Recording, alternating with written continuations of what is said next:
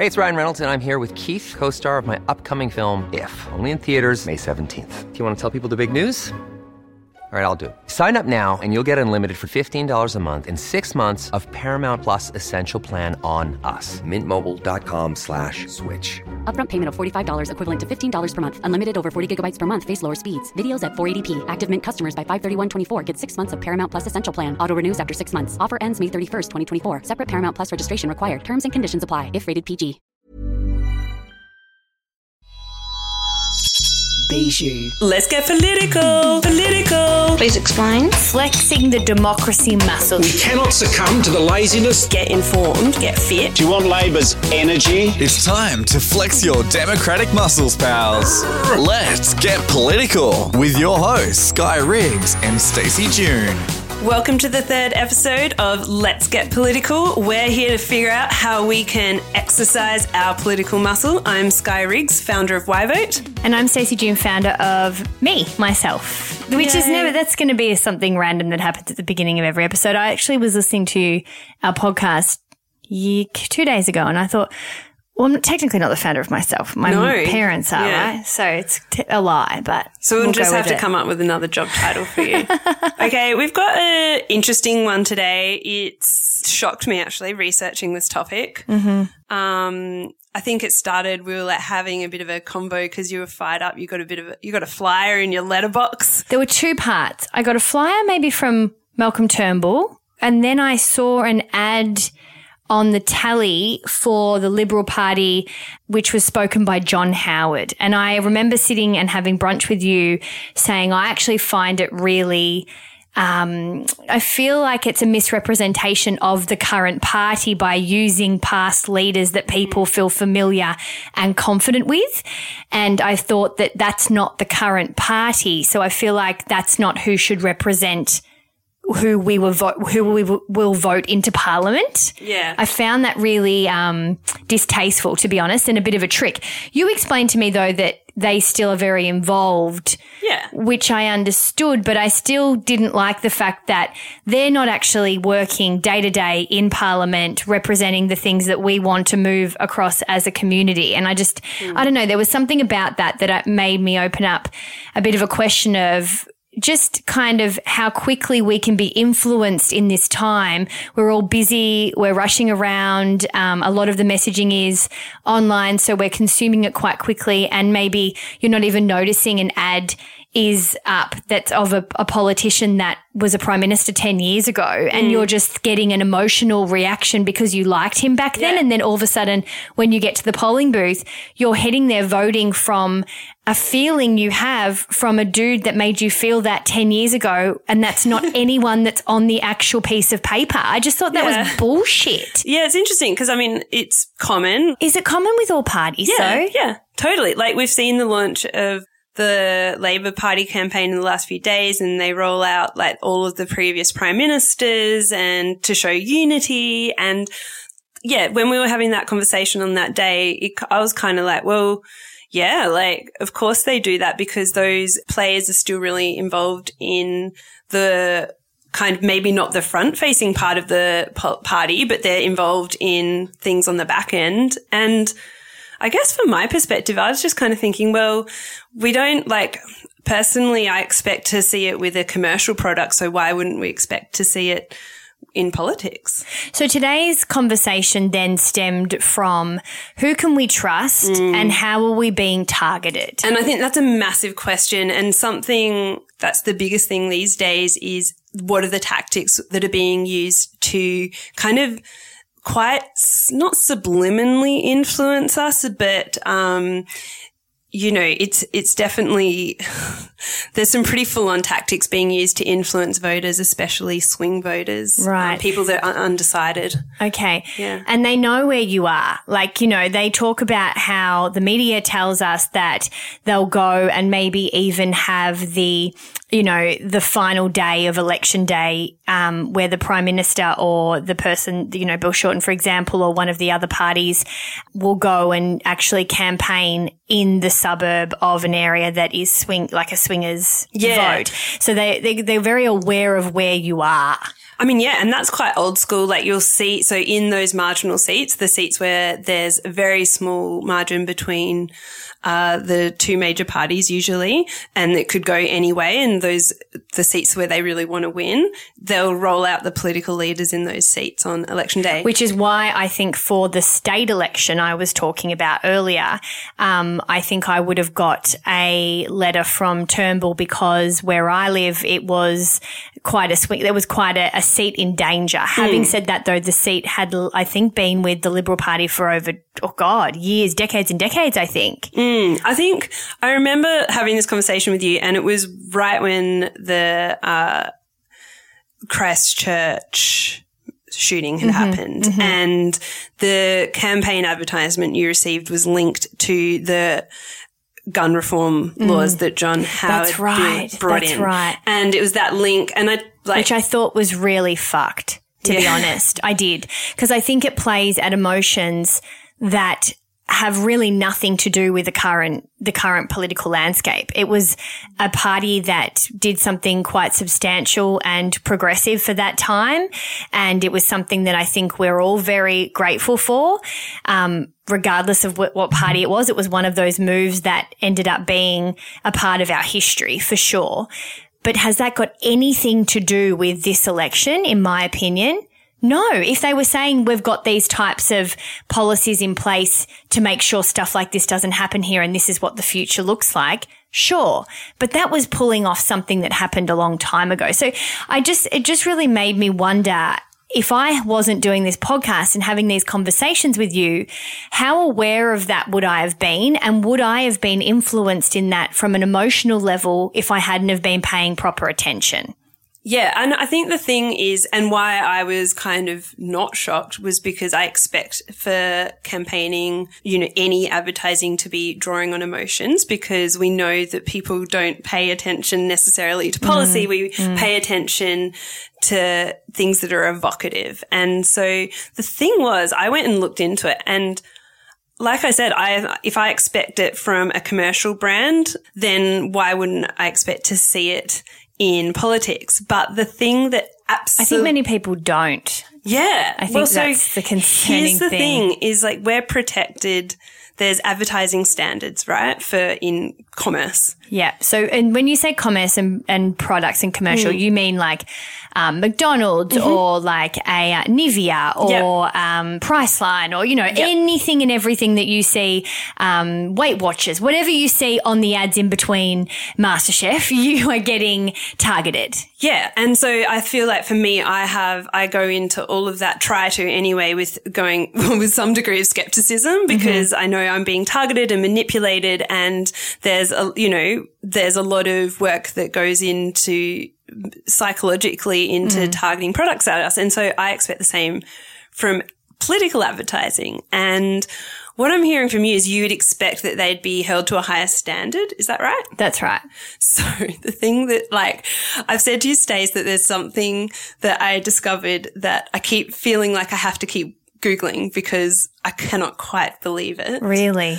And I just feel like this, occasionally I come across. And what have you been Googling? So I was just Googling, legislation around truth in advertising. Right. In advertising in political advertising. Political advertising.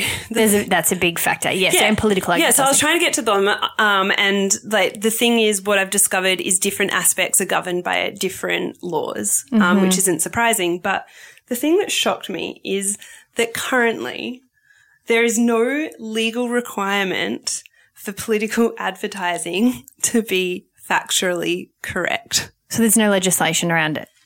No.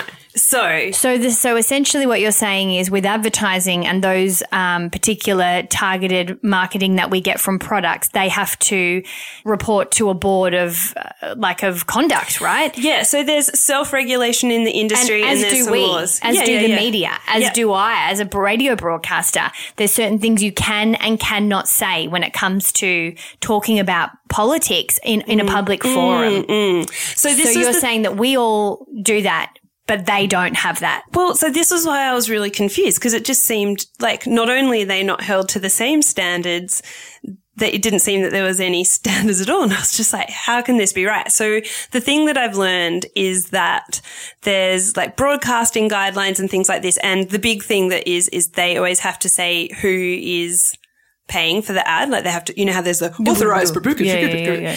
They have to be clear about which where. you can never hear. Yes. Like, so it's not really. But that's like the idea is having, you know, it being clear who is advertising. So if you get that flyer in your inbox, it's clear who is sending that message to you. But what I found was there's this kind of debate around there being able to be like free political agency and people not wanting to regulate that. And my understanding is the general consensus is that you could legislate, but it would be very difficult to enforce laws around this. Who says that? A bunch of people that research the topic. Oh, yeah, because it's difficult to be able to make laws on a lot of things. That doesn't mean you just don't make them. Exactly. Well, but the thing is, so the vibe I got was that the major political parties don't really want heavier regulation on it. Surprise, surprise. Well, of course. I don't want to be told that I can't speed, but I have to because it's for my safety. Yes. So, of course, you know, this is the thing that really makes us all quite skeptical is because it's like, why are we not able to play on the same rules? Mm-hmm. Like, why is it all of a sudden that you get elected that you have different rules than the rest of us? They're doing a profession, not only a profession, but a duty to the country, but they've got a profession to do, right? If I'm going to work, there's particular things that I have to live and breathe by from a legality perspective, from a contractual perspective, and also in my line of work, from a broadcasting perspective. So why should there not be any other expectations around people that A, broadcast, B, make the rules for our country, and C, are constantly telling us something that then we're not sure they're ever accountable for? Yeah. So there's stuff around like defamation and this kind of thing. But when I dug deeper, like the Electoral Commission, there's an Electoral Act, there's stuff around that, and particularly around, you know, who's giving the authority. And apparently there's some stuff there around misleading information. But when I dug deeper, I just couldn't find, you know, and maybe we need to get a lawyer on the show, but I just couldn't find anything around actually being able to prosecute against that, which I found, you know, if that's hard, like for someone to if that's unclear for someone who spends some time researching that, like then it's obviously not clear. Do you know what I mean? Mm-hmm. So that was kind of bizarre to me. I was just shocked. But also, like, of course, we have, you know, they can't go too out of line because it will just be called out in the media and that kind of thing. So there's the thing there that can play out when you're in the public sphere, I think. But the thing that I think is just a much bigger issue is on top of that, political parties get access to data via the electoral roll, which has always been the case. Because I was going to ask earlier, how do they know about the swinging votes, but they get that data? Oh, well, so that's like so there's lots of things they can do. It's already clear based on public results of elections. Mm-hmm. So you know where there's a seat. And then on top of that, like they do all kinds of focus groups and figure out who's, you know, they break down the voter data on like who's voting how and it's stuff like that. But what they can do now is they can couple your email address with the data they get from the electoral roll, which is your name and address, which no one else can access that information, just political parties, and then match that with social media profiling and target you in super, super specific ways. So I think this is so random. It must be like some memo I've missed. But one of the kind of like early ads that was happening between the major parties on Facebook in this 2019 election was like targeting people by like what kind of ute they drive. So it's just like, so this plays out kind of live. And of course on digital media, it's so much different to broadcast media where, you know. I mean, what kind of ute you drive says a lot about you. And I understand why they've done it. But I think it's like so smart and so fucked up that it's that, you know, there's so many layers here. Like I think it's already messed up that you can define a character trait from a ute. Like, I think that's got nothing to do with politics, but I think that in itself is so concerning in this country that depending on whether you drive a Holden or a Ford is going to depend on what kind of person you are. So that's already so screwed. But also, they've got an ad for every brand of car anyway, so it's like, anyway.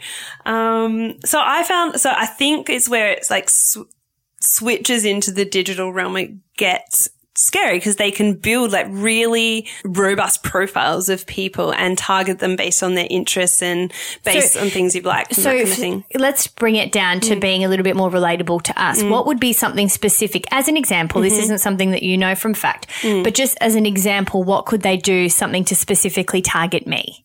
So, for example, they could target you by like your age and your location and the interests that you've indicated on Facebook, for example. Right. Maybe if you were a homeowner in a key affluent electorate and they know those people are interested in negative gearing, they might target you saying with like fear campaigns against what one party might do if you're a homeowner or if you're in another electorate where it might be based on job security or it might be the things that they really target are probably going to be very, like it depends on the demographic and your age. So for young people, they know young people care about issues around employment and mental health and climate change. So they'll be probably running advertising on those things. And so and then kind of deeper level happens is if you've clicked on something, they use different software that can also draw out information from social media.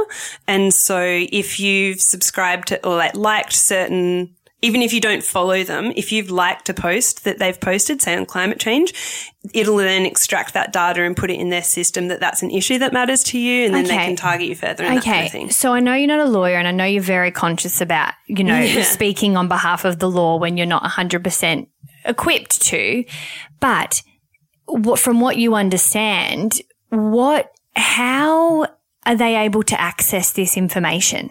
Like how? Is it just got to a matter that we've moved so quickly with social media that laws haven't been put in place? And who is the person releasing this? Like, where does all this information live? Like on a cloud that maybe our security system has? Well, it's not like, like so many companies would have this level of profiling on us too. Like I know with my email. But I get that because I tick the box to say, when I sign up for another Gmail account, that I'm aware they've got all of my info. But I'm not aware, I don't quite understand how they're getting this if I'm not signing up to the Labor Party. Yeah. So they've got access to the electoral roll, and there's lots of little things, like they might run a petition on an issue. If you sign that petition, suddenly they've got your email address, and it might be framed to you as a petition on something. It'll still be clear that it's that party, but like that's often not a detail we pay attention to. But what about stuff that's not politics? Because that's, I think,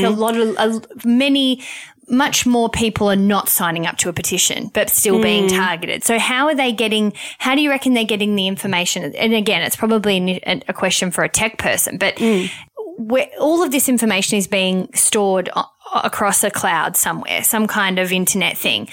And so say, for example, there's maybe a potential terrorist attack or we're in danger. You understand that there's bodies that are there to protect us to be able to hack into that system. Is that the same kind of system that the government are using? No. Well, to my knowledge, no. What they're doing is it's the stuff you put on social media a lot of the time. So it's stuff you're doing actively. Yeah. So that they can get software into. For example, if you put where you're employed, your address, I don't know, your marital status, all that, your relationship status, all that on social media, depending on what systems they're using, they can extract that data. So say I'm a party and I am my swinging vote. There's a fear that we're going to lose a seat in, I don't know, Western Sydney, Wollongong, whatever. Yeah, Wollongong. And so they will try and get maybe some software program that's probably custom built, I would imagine, that can pull information from people in Wollongong. Well, it doesn't need to be that specific. Like you can take an area and go, well, in general, we know it's the part is that they can be really targeted. So we can go, well, for example, I don't know much about Wollongong, but, we know that female voters aged 25 to 40 in Wollongong are swing voters, and we know that for a lot of them, X issue is really important because this happening, and so they could just target based on those demographics. Okay. And so I'm kind of getting a bit more of a clearer picture, actually. So a lot of the information they're getting from the electoral roll, and then they're using social media as ways to find you. Not so much that they're pulling pulling as much information from social media. It's more that they've got information on who you are or who they want to target, and then they can find you clearer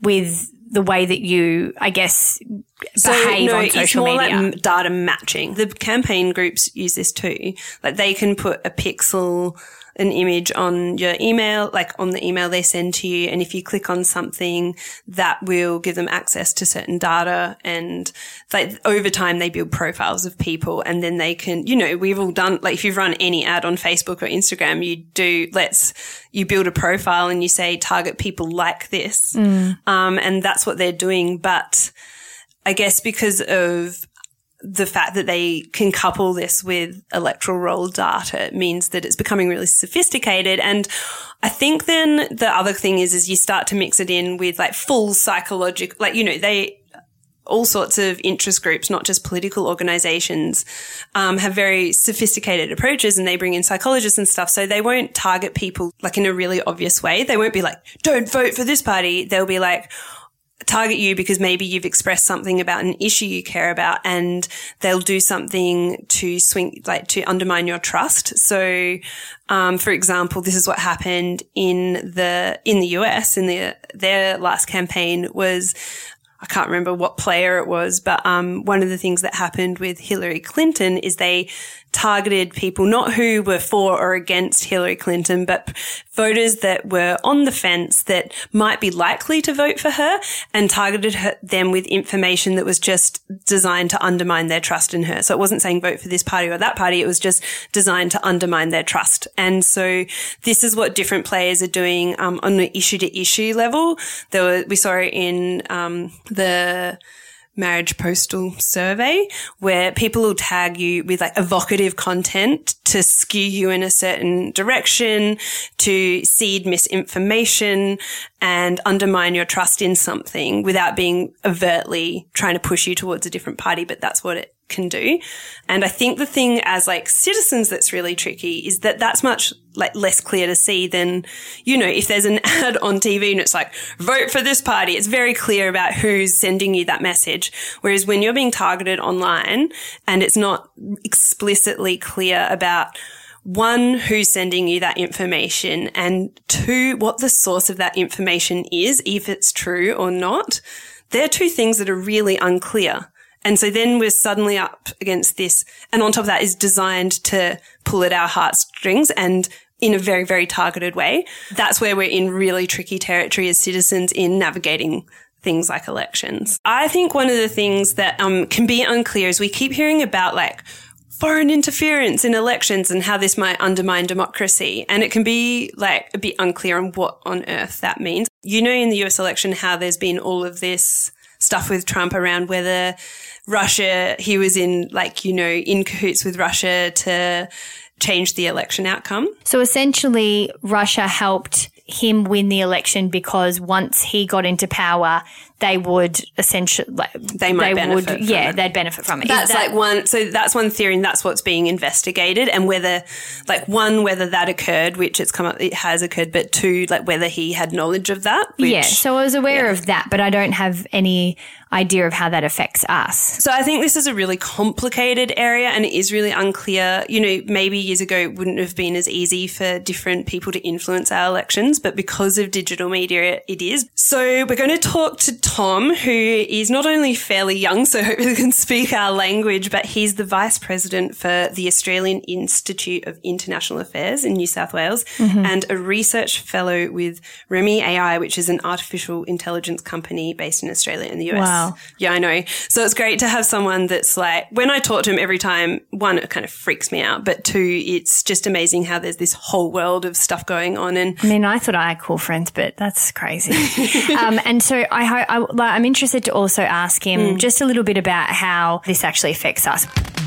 Did you know? In 2013, Clive Palmer won his seat of Fairfax by 53 votes. Oh, that just tells you that a vote does count. And I know you bang on about that to me every day, but that's proof and pudding. Hey, it's Ryan Reynolds, and I'm here with Keith, co-star of my upcoming film, If, only in theaters May 17th. Do you want to tell people the big news?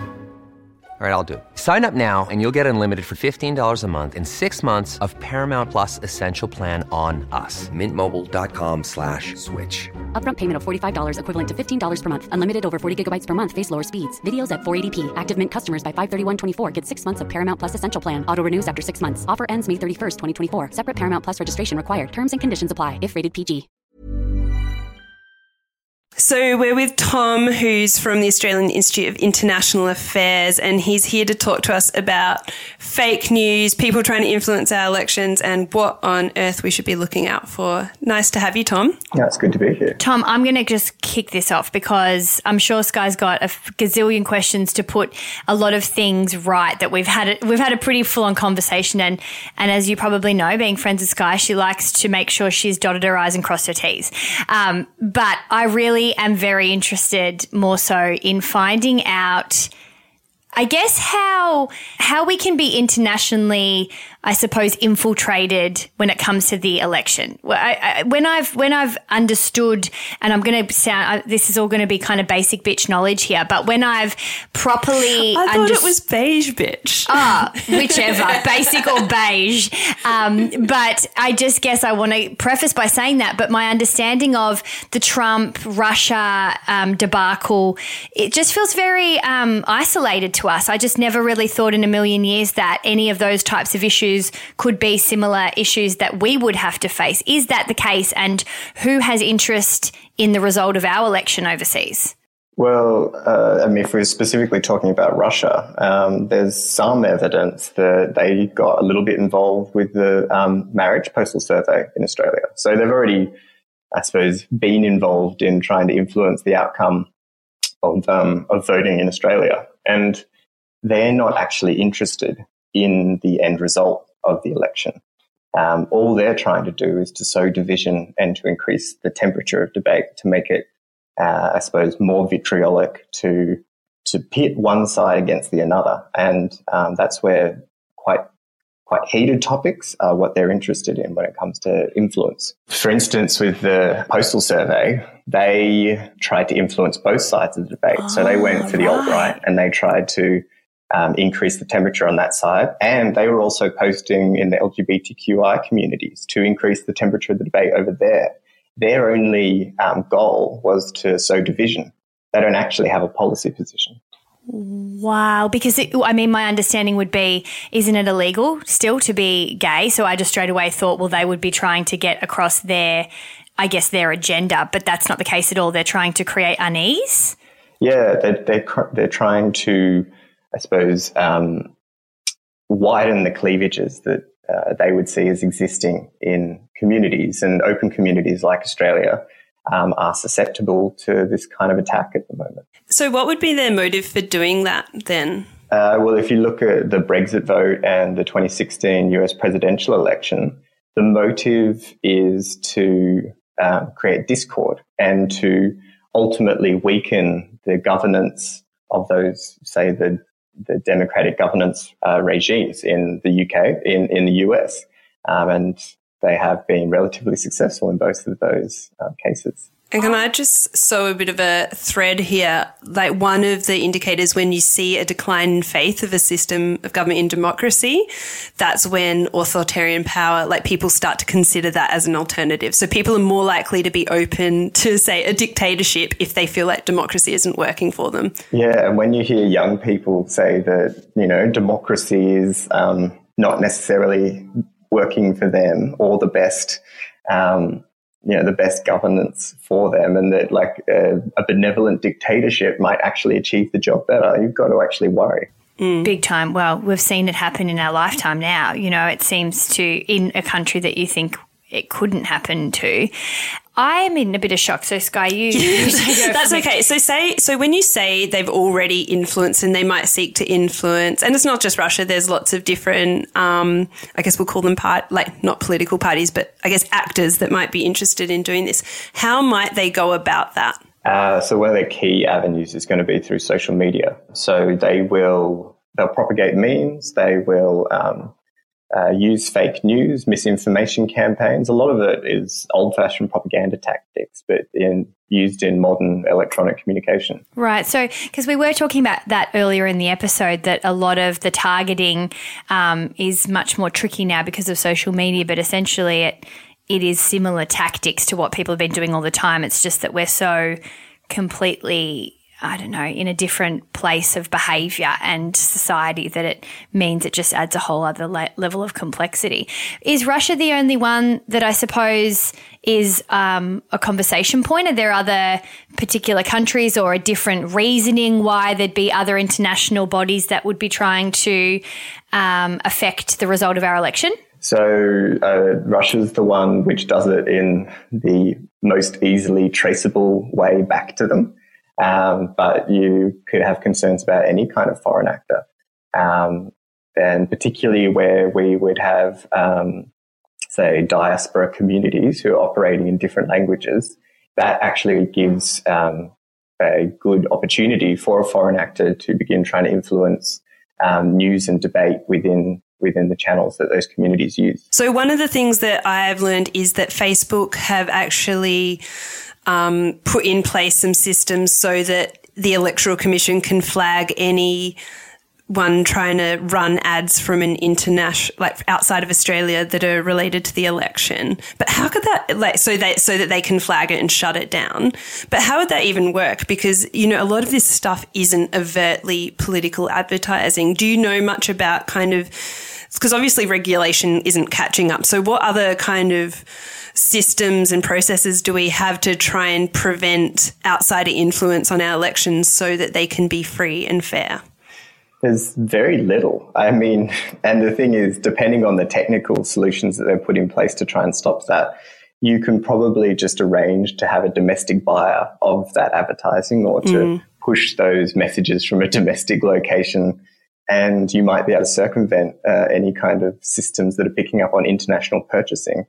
If you look at the 2016 US election, one of the things that the Russian fake news, I suppose, activities did was when they'd isolated a group of undecided voters that they wanted to target, the messaging that they hit them with wasn't even related to the election. It was completely different. And so they were just working out what kind of messages might sway them to think something that would push them towards voting in a way. So if they found people who were anti-immigration, they didn't necessarily hit them with an immigration message. They hit them with something else, but it swayed them to perhaps vote in a particular way. Yeah.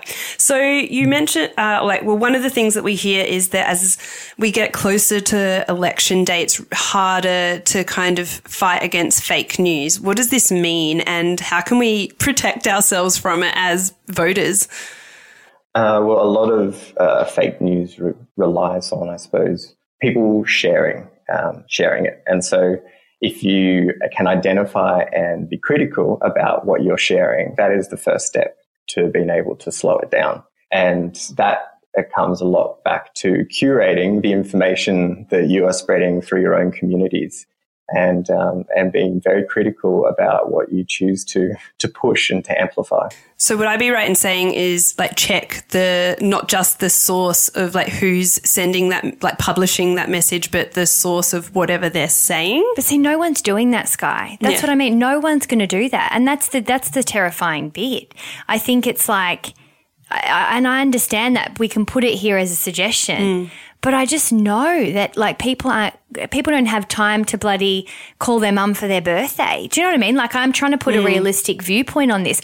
I mean, on that, Tom, what's the ideal solution? Because if it means that I'm all for, and this podcast has very much been about that, of making sure that we take responsibility back in our own hands, but there's got to be a point where we also need to have things legislated or at least protected, that we're not finding every single thing we see we have to go in and do some form of investigative research in.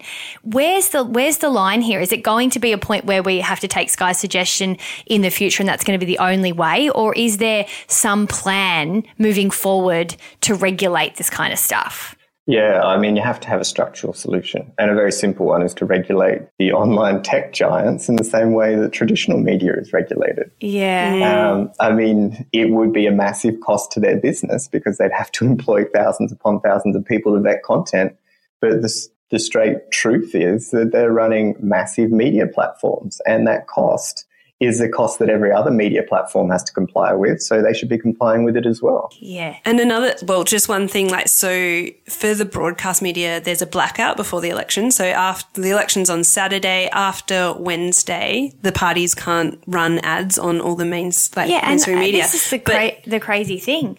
I'm very aware of this being a broadcaster. It just blows my mind that there's so many different rules for us than there is for, firstly, online, but then also for government. Well, that is a rule for government that they can't run ads. Yeah, but the thing is it doesn't apply to social media.